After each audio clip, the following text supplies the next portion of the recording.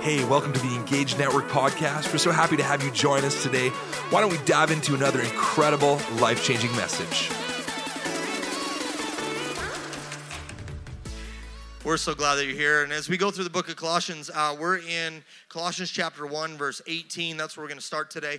I did say in the earlier service that if you feel like we're skipping over chunks and portions of scripture, you're not wrong. We are, and it's not because we're trying to do that to our liking. It's simply because with our other locations, sometimes a portion is being covered there. So we will be very shortly, probably this week or next week, release all the current messages up to this point in February. So if there's a section that you've missed where you're like, man, I don't know why they didn't preach on those 3 verses, someone has, and we want to make sure that you can include that. So this morning at WECA, Pastor Harmon is preaching on verses 15 to 17 of Colossians chapter 1, and he's talking about the supremacy of Christ, and I'm going to preach on Colossians 1, 18 to 23, and so buckle up because today we're going to talk about the preeminence, the divinity, and why that's important to reconciliation. You know, just an easy Sunday morning, right? Was it Lionel Richie who said easy like Sunday mornings? You know, it's one of those things where sometimes I'm like, wow, we got some nice portions of scripture here where it rolls deep, but that's where we're going to go this morning, so let's get into it. Colossians chapter 1, verses 18 to 23 says, Christ is also the head of the church, which is his body. He is the beginning, supreme over all who rise from the dead, so he is first. Can everyone say first? In everything. For God in all his fullness was pleased to live in Christ, and through him, God reconciled everything to himself. He made peace with everything in heaven and on earth by means of Christ's blood on the cross. This includes you who were once far away from God. You were his enemies, separated from him by your evil thoughts and actions. Yet now he has reconciled you to himself through the death of Christ in his physical body. As a result, he has brought you into his own presence, and you are holy and blameless as you stand before him without a single fault. But you must continue to believe this truth and stand firmly in it. Don't drift away from the assurance you received when you heard the good news. The good news has been preached all over the world, and I, Paul, have been appointed as God's servant to proclaim it. Let's pray. Heavenly Father, I thank you for your word. I thank you that just as you were speaking to the people of Colossae years and years ago, you speak to us today. So I just pray that our hearts would be open and our ears would be ready to receive your word. But God, would we become those who actually live out and do the things your word calls us to do, not those just to sit and hear it and get very, very spiritually fat. Because we don't do anything with it. So we ask you to open our hearts in Jesus' name. Amen. Amen. So as Paul's diving a little bit deeper to this letter at the church at Colossae, Pastor Brett and I were arguing about this week. Some say, he was saying Colossae, I was saying Colossae, and I guess the internet told us both it was Colossae. But, you know, I don't know, I'll probably just say whatever I want because the internet's not always right. But, so as he's writing this book in this letter to this church in this kind of tri-region where they're kind of this smaller town now because some other towns have become more popular and the trading has gone to them. They're also, what happens in this region is there's now a thriving church, but they've started to pull some identity from other places. And so Paul needs to write this letter and he's reaffirming and he's talking to them about who Jesus is. And that's what we're going to talk about this morning is who Jesus is, because if we don't understand who Jesus is, we'll never fully understand who we are called to be and what we're called to do and what life in Jesus is supposed to look like. So we want to talk about who Jesus is. And so Paul starts going into some details about who Jesus is, and then we start getting these big theological words that bring these doctrines of the preeminence of Christ, the divinity of Christ, and why those are important to reconciliation. And you're looking at me like, oh my goodness. You went to Bible college, you may have gone to Bible college, but it's like on a Sunday morning, the average person listens at a grade 10 listening level. So how do we break this down? It's true. Because you've had half your weekend and you roll into church and you're like, I'm not ready for work or to really think this week. But on Sunday, I want God to speak to me. And yeah, generally speaking, it's like a high school listening level that we get on a Sunday morning, but that's okay. Because the Holy Spirit will get you on Monday morning with a 4 Monday, and that's it, right? But we need to address some of these things. And so what Paul starts doing is he starts talking to the church and reminding them about who Jesus is. And that's where we get these words like preeminence and divinity and all these things and these doctrines about Christ. And so if Paul wanted the church at Colossae to know some of these things, I think it's important for myself to want you and me to know some of these things about who Jesus is, because it's actually going to change the way we live out our whole lives. So this morning I want you to know a few things about who Jesus is. And the first thing that I want you to know is that Jesus is first in everything. Can we just say everything? Jesus was meant and is first in everything. Whether you make him first or not, at some point in eternity and history, he will be first in everything. Jesus is first in everything. And now this comes out of this idea that because Jesus went first. This is the doctrine of the preeminence of Christ. Now, going first isn't always something we want to do, right? I mean, my brother is at the back of the soundboard. He turned me off last service. Please don't turn me off this time. But my brother's bigger than I am. I guess you could say he's probably tougher than I am. But I would attest that to the fact that, that saying, what doesn't kill you will make you stronger. It's because I'm better looking and smarter. I always made him go first, doing the difficult and ridiculous things that we tried as a kid, right? You all have that friend. You have that friend that's the antagonizer. Like, someone's like, we should jump off a bridge. It's like, oh yeah. And you got one friend like, that's an amazing idea. And they're always the one that doesn't do it, but they push you over the edge to actually doing it. And now you're thinking of that friend, and you still need to love them even though they deceived you. But when it comes to Jesus being first in everything, Colossians 1 verse 18, the second part of the verse says he is the beginning. So talking about all the way back to Genesis, in the beginning, the Word was with God and the Word was God, and the same was in the beginning with God. That's John chapter 1 verse 1. But it says later on in that chapter of John, the first chapter of John, that the Word became flesh. That Jesus was there in the very beginning, but then Paul goes on in Colossians 1:18 to say he's supreme over all who rise from the dead. So now he's talking future tense. The one who was in the beginning will also be there first in the future, that the promise of resurrection and being raised to new life and eternity beyond this life, Jesus is also the first one there. He was the first one at the beginning, and he's the first one in the resurrection. And so he is first in everything, is what Paul's saying. Now, the preeminence of Jesus is foundational to our faith, because we talked a little bit about it last week, that if Jesus didn't go first, there was no way for us back to the Father.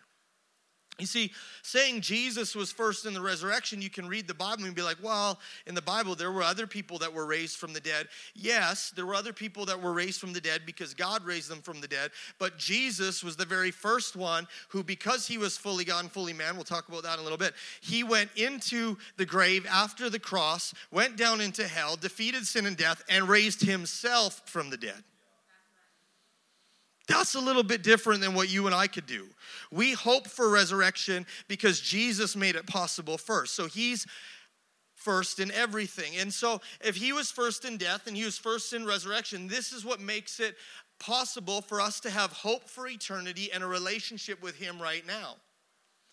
We have relationship with God because Jesus went before us and paid the price on the cross for our sin so we can be received and accepted by God. So not only is he first in the beginning, he's first in death, creating atonement for sins. He's first in the resurrection, but it says he will become first in all creation.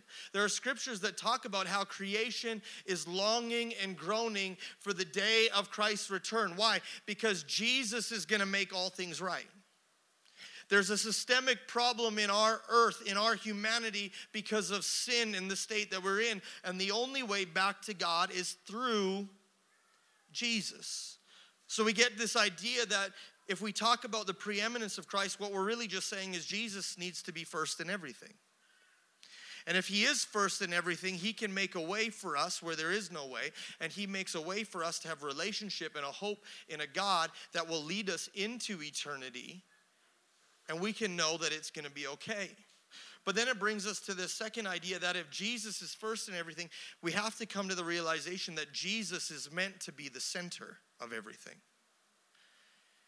in verses 15 to 17, when they talk about the supremacy of Christ, we come to the place where it says, it actually talks about how he is the center of the universe, that he's holding all things together. Without the binding power of Jesus, that there would be utter chaos. He is the center of everything. Now, Jesus, in our lives, Paul is bringing this back, saying that he needs to be the center. In Colossians 1:18, the first part of the verse says this: Christ is also the head of the church, which is his body. Now, we don't often think about the head as the center of the body, right? Like a lot of times, I think we would argue and we would say, well, our heart is the center. The soul, the mind, will, the emotions, like the soul realm of our body, that's kind of the central point. Well, here's the thing. Disney lied to you. When they told you to follow your heart, they were wrong, because the Bible says your heart is deceitful above all things. So we don't follow our hearts, we follow Jesus. The Bible says that Jesus was meant to be the center of everything. So that means the center of our hearts. That means the center of our marriage. That means the center of our church. That means the center of our everything. And when I was studying this and I said, okay, God, what does it mean for Jesus to be the center? I began to ask myself the question, why are centerpieces at weddings so important? Like, this is just where my brain went this week. You ever wondered that?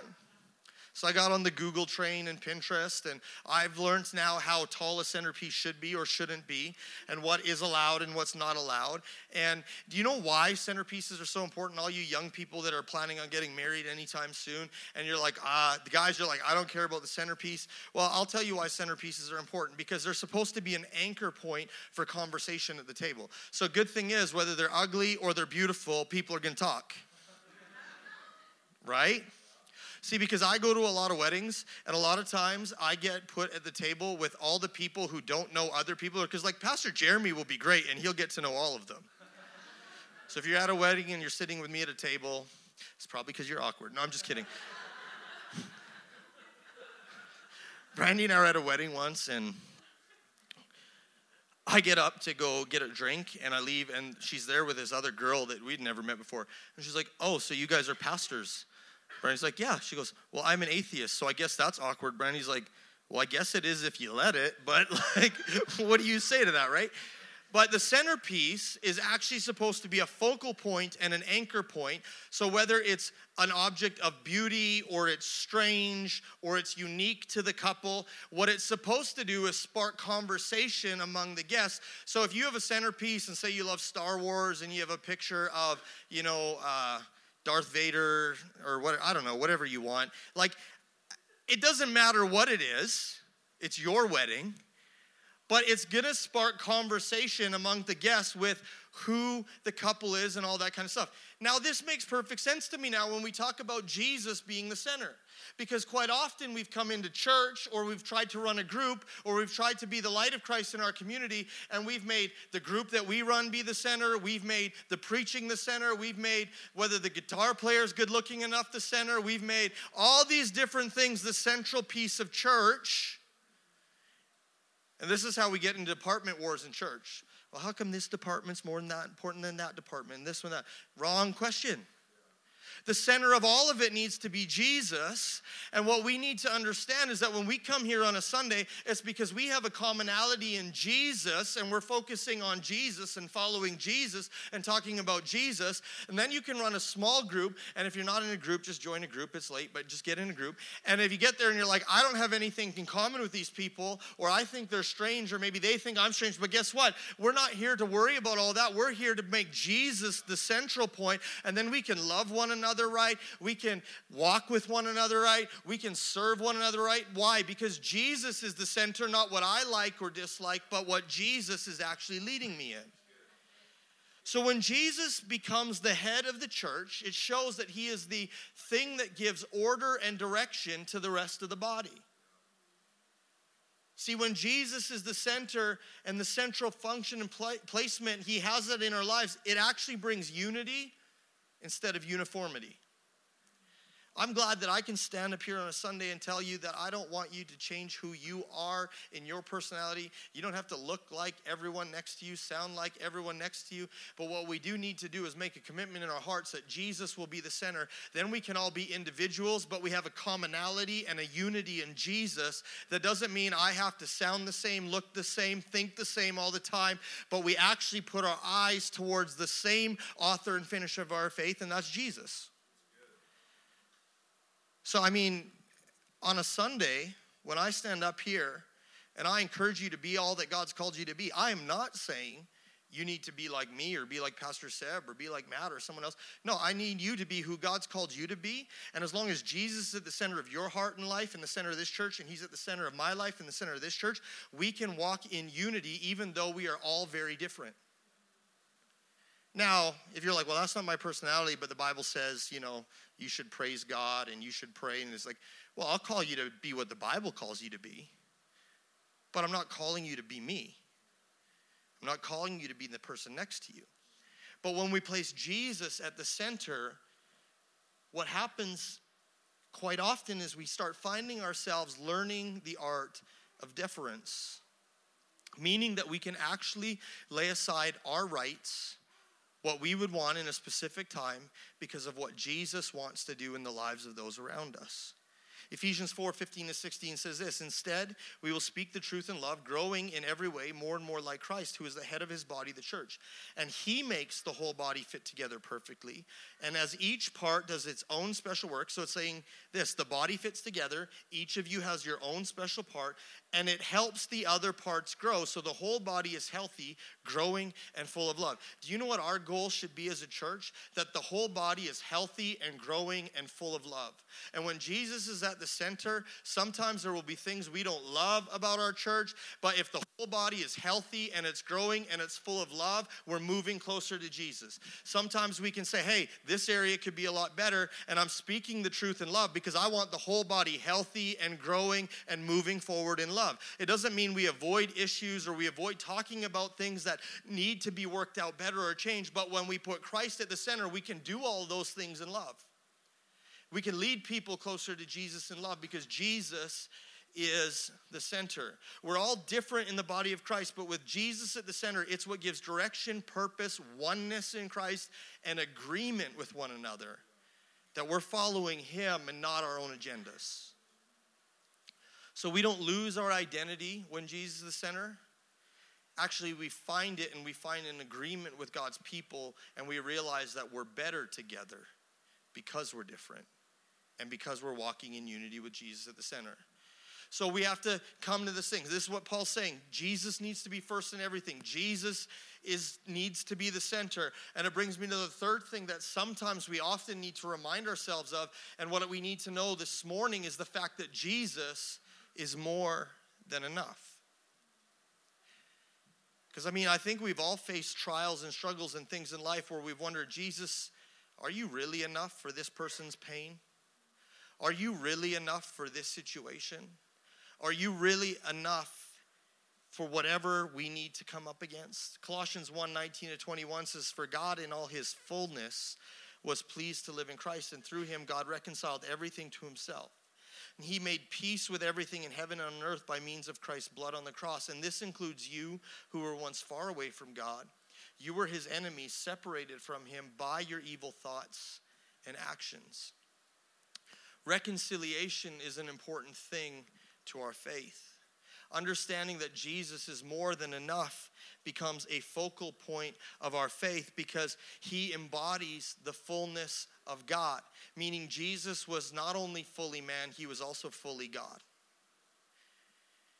So the doctrine of the divinity of Christ, saying that he was fully God and fully man at the same time, yet he set aside those God attributes and he experienced what we experience, but he went to the cross, is very important for two reasons. The first reason it was important was because Paul brought this up to the church at Colossae because there was an idea going around amongst the Greeks that said Jesus couldn't have been, if he's God, he couldn't have been human. A lot of people struggle more with the reality of Jesus being God, but this was the opposite way. They realized, they thought, well, maybe Jesus was God, but it doesn't mean he was human. So in their minds, Jesus was an angelic being. His Christophanies, all of his work on earth, it was really just an angel amongst people, that he wasn't fully human. But it was important that he be fully God and fully man. We have a 200% God. That's pretty good. Because the divinity of Christ is important, but also the humanity of Christ. Because the humanity of Christ speaks to us that God came to earth to identify with humanity, to face what you face, feel what you feel, experience what we experience, and yet he did not sin. So we have a high priest, as Hebrews says, that can sympathize with us. He's not a distant God who just says, do the right thing, do it this way, do it better. No, he sympathized with us because he knows our weaknesses. He knows what we are prone to in this world and in our sinful humanity. So he understands all of that. Yet, he had to go to the cross, shed his blood. It's amazing that Paul identifies in here that he shed his physical body, the physical blood of Jesus, to pay the price for your sin and my sin. And we need to understand that Jesus needed to be fully God and fully man, because reconciliation, restoration with God is not possible without this. If an animal sacrifice or a human sacrifice could have appeased the judgment or the wrong done towards a holy and just God, Jesus would not have had to die. But he needed to. See, in 2 Corinthians it says this means that anyone who belongs to Christ has become a new person.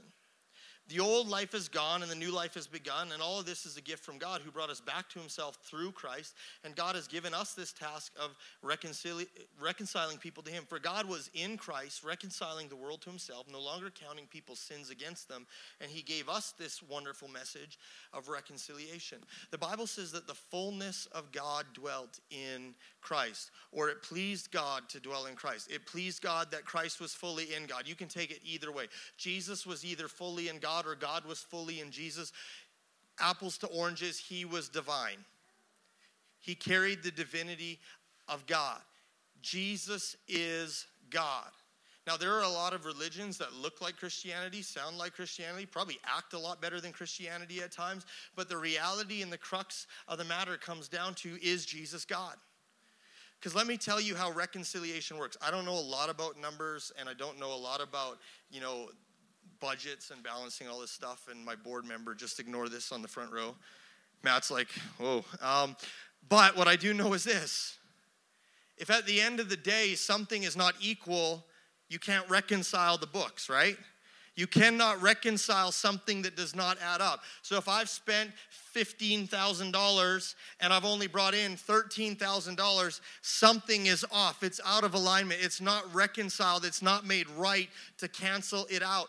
And I want to tell you something about Jesus, that our humanness, our human sacrifice, all our works that we could ever do to make God love us or like us or be better or try harder could never appease the wrong done in a sinful humanity before a holy and just God. So Jesus, being fully God, goes to the cross, and he made the way for us. He was enough. See, Jesus is more than enough for whatever you face, because he is the only person in humanity that was enough to appease the sacrifice that needed to be made before a holy and just God, so we could have right relationship with him. So reconciliation comes through Jesus, because we understand that he is more than enough. And maybe we've forgotten that sometimes. Maybe we've forgotten that, man, if Jesus is first in everything, life still might be hard, but I might have a better perspective. If Jesus is at the center of my marriage and at the center of my family, and if he's at the center of my church, we can learn to speak the truth in love and see everything growing and moving forward, because Christ is the head of the church. He's the center of everything. If we truly believe that Jesus is more than enough, it actually might give us faith and hope to believe that just because we're facing something and the answer hasn't come yet, and we don't know why it hasn't been worked out, if Jesus is more than enough to save me from sin and death and reconcile my relationship with a holy and just God so I can live for eternity with Him, not only in this life but in eternity, maybe He's enough for me right now.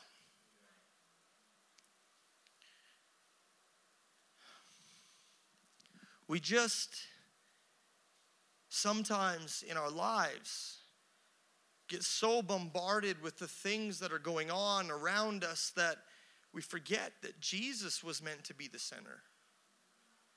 And this is what happened at the church of Colossae. They started strong and they fell in love with Jesus and they made Him the center of their lives, but all of a sudden we're unfulfilled, or we're not getting what we want, or things aren't working out. I can't give you the full answer of why sometimes sickness still happens or things don't work out. I can tell you this: it's not because God doesn't love people. It's because we are in a sinful, fallen world, and there are consequences of that. But Jesus is working at reconciling everything to Himself, and there will be a day when He sets everything right, and there won't be any more sickness, and there won't be any more pain, and there won't be any more death. But we have to, in this life, remember that He needs to be first, He needs to be central, and He's more than enough for anything that we're going to face because He is working it out.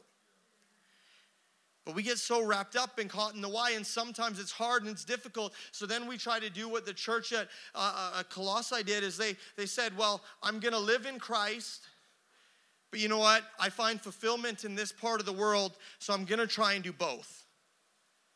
And so we wonder why we wrestle at times and we don't have peace in our hearts and in our lives when we're trying to live fully in Christ, but part of us in the world. And we start chasing things that we think are going to fill the holes or the gaps or the frustrations or the hurts that we faced because of the consequence of sin in this life. But we've forgotten that Jesus is more than enough. And so this morning it should bring us to the question that in light of all of this, what should this cause us to do? How should it cause us to want to live? And as I close, I want to encourage us in two areas. I really believe this morning, my challenge to you is this. If we can start understanding the importance of who Jesus is, that He's first in everything. He is the centerpiece that will ground us and anchor us and should be the focal point of our conversation and of our lives and how we love each other. That He's more than enough for anything and everything we're going to face, what we have faced.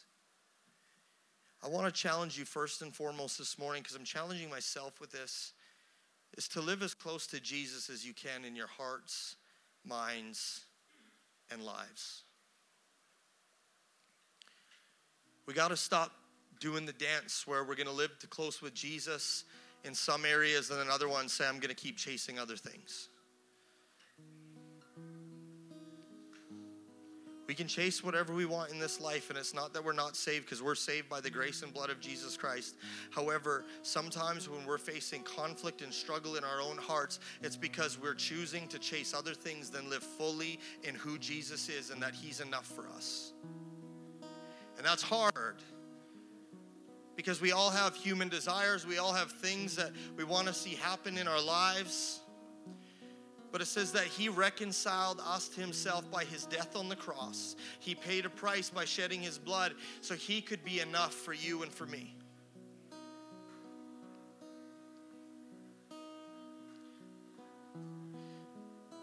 You see, we don't have to live alienated from God anymore. The scripture in Colossians says, you were once afar off, but now you've been brought near. We've been brought near by the blood of Jesus, and we can have that intimate relationship with Him. So anytime we can make Jesus the center and we can draw close to Him in our hearts, in our minds, in the way we live, we can trust that He's going to be enough. But there's always going to be this pull and temptation of the world to say, will you live in Christ or will you live in the culture of the world? It's okay to like culture. It's okay to wear skinny jeans. It's okay to not care at all. Just telling you that. But what's not okay is when culture shapes our faith. Our faith shapes culture. And we can enjoy things of culture, but we must keep Jesus the center. We can enjoy good food. We can enjoy trendy coffee shops. We can enjoy hunting. We can enjoy all the things that we enjoy in life. But the question becomes a problem when Jesus is not the center. So I want to challenge you. How are you going to live as close to Jesus in every area of our life so we actually make him the center and we make him first? But secondly, I want to challenge you with this, and I'm going to ask you to stand. As you stand, I'm going to ask you, and I'm going to challenge you to don't give up hope. And don't stop short in your faith. You see in Colossians 1 verse 23, it says, "But you must continue to believe this truth and stand firmly in it. Don't drift away from the assurance you received when you heard the good news. This good news has been preached all over the world, and I've been appointed as God's servant to proclaim it." You know, the good news of Jesus and him being first and going first and making a way for us in heaven, that's what sparks hope for us to believe for eternity. But faith requires perseverance, because in this life we still face troubles and trials and tribulations. And that's why there's an encouragement to stand firm in your faith. Stand firm in the hope that you have. Don't stop believing it. Don't waver on this. See, hope is established in the good news of who Jesus is, but faith must persevere at times. In Acts chapter 14, when Paul wasn't in prison, he says, "After I preached the message in Derbe and establishing a strong core of disciples, they retraced their steps to Lystra, then Iconium, then Antioch, putting muscle and sinew in the lives of the disciples." He was strengthening them, urging them to stick with what they had begun to believe and not quit, making it clear to them that it wouldn't be easy. And this is like, we gotta love encouraging verses like this in the Bible. Anyone signing up for the kingdom of God has to go through plenty of hard times. Jesus promised us a relationship with God. Jesus promised us that he would never leave us nor forsake us. He promised us that he would be more than enough, but he never once promised us that we would be exempt from hard and difficult things in our lives. So my challenge is to you, don't lose hope and don't stop short in your faith. See, when they planted churches in the New Testament, they didn't just plant a church and everyone got saved. Now everything was perfect and rosy. No, you brought a whole bunch of hurting people together, or people who were coming out of other lifestyles, and it created problems in the church. But as they went back from church to church to church, they needed to strengthen men and women and disciples in their faith, saying, listen, the hope is sure, but the things that you face are going to want to distract you or sidetrack you or derail you, so you need to stand firm in your faith. So all I'm asking us this morning, if we can get our eyes on who Jesus is, he's first in everything. He's meant to be the centerpiece. He's more than enough. I just challenge you as we sing, ask God, how can I keep living close to you as possible in every area of my life? And Jesus, help me to not forsake hope. Help me to not stop short in my faith, because I know it's going to require perseverance at times.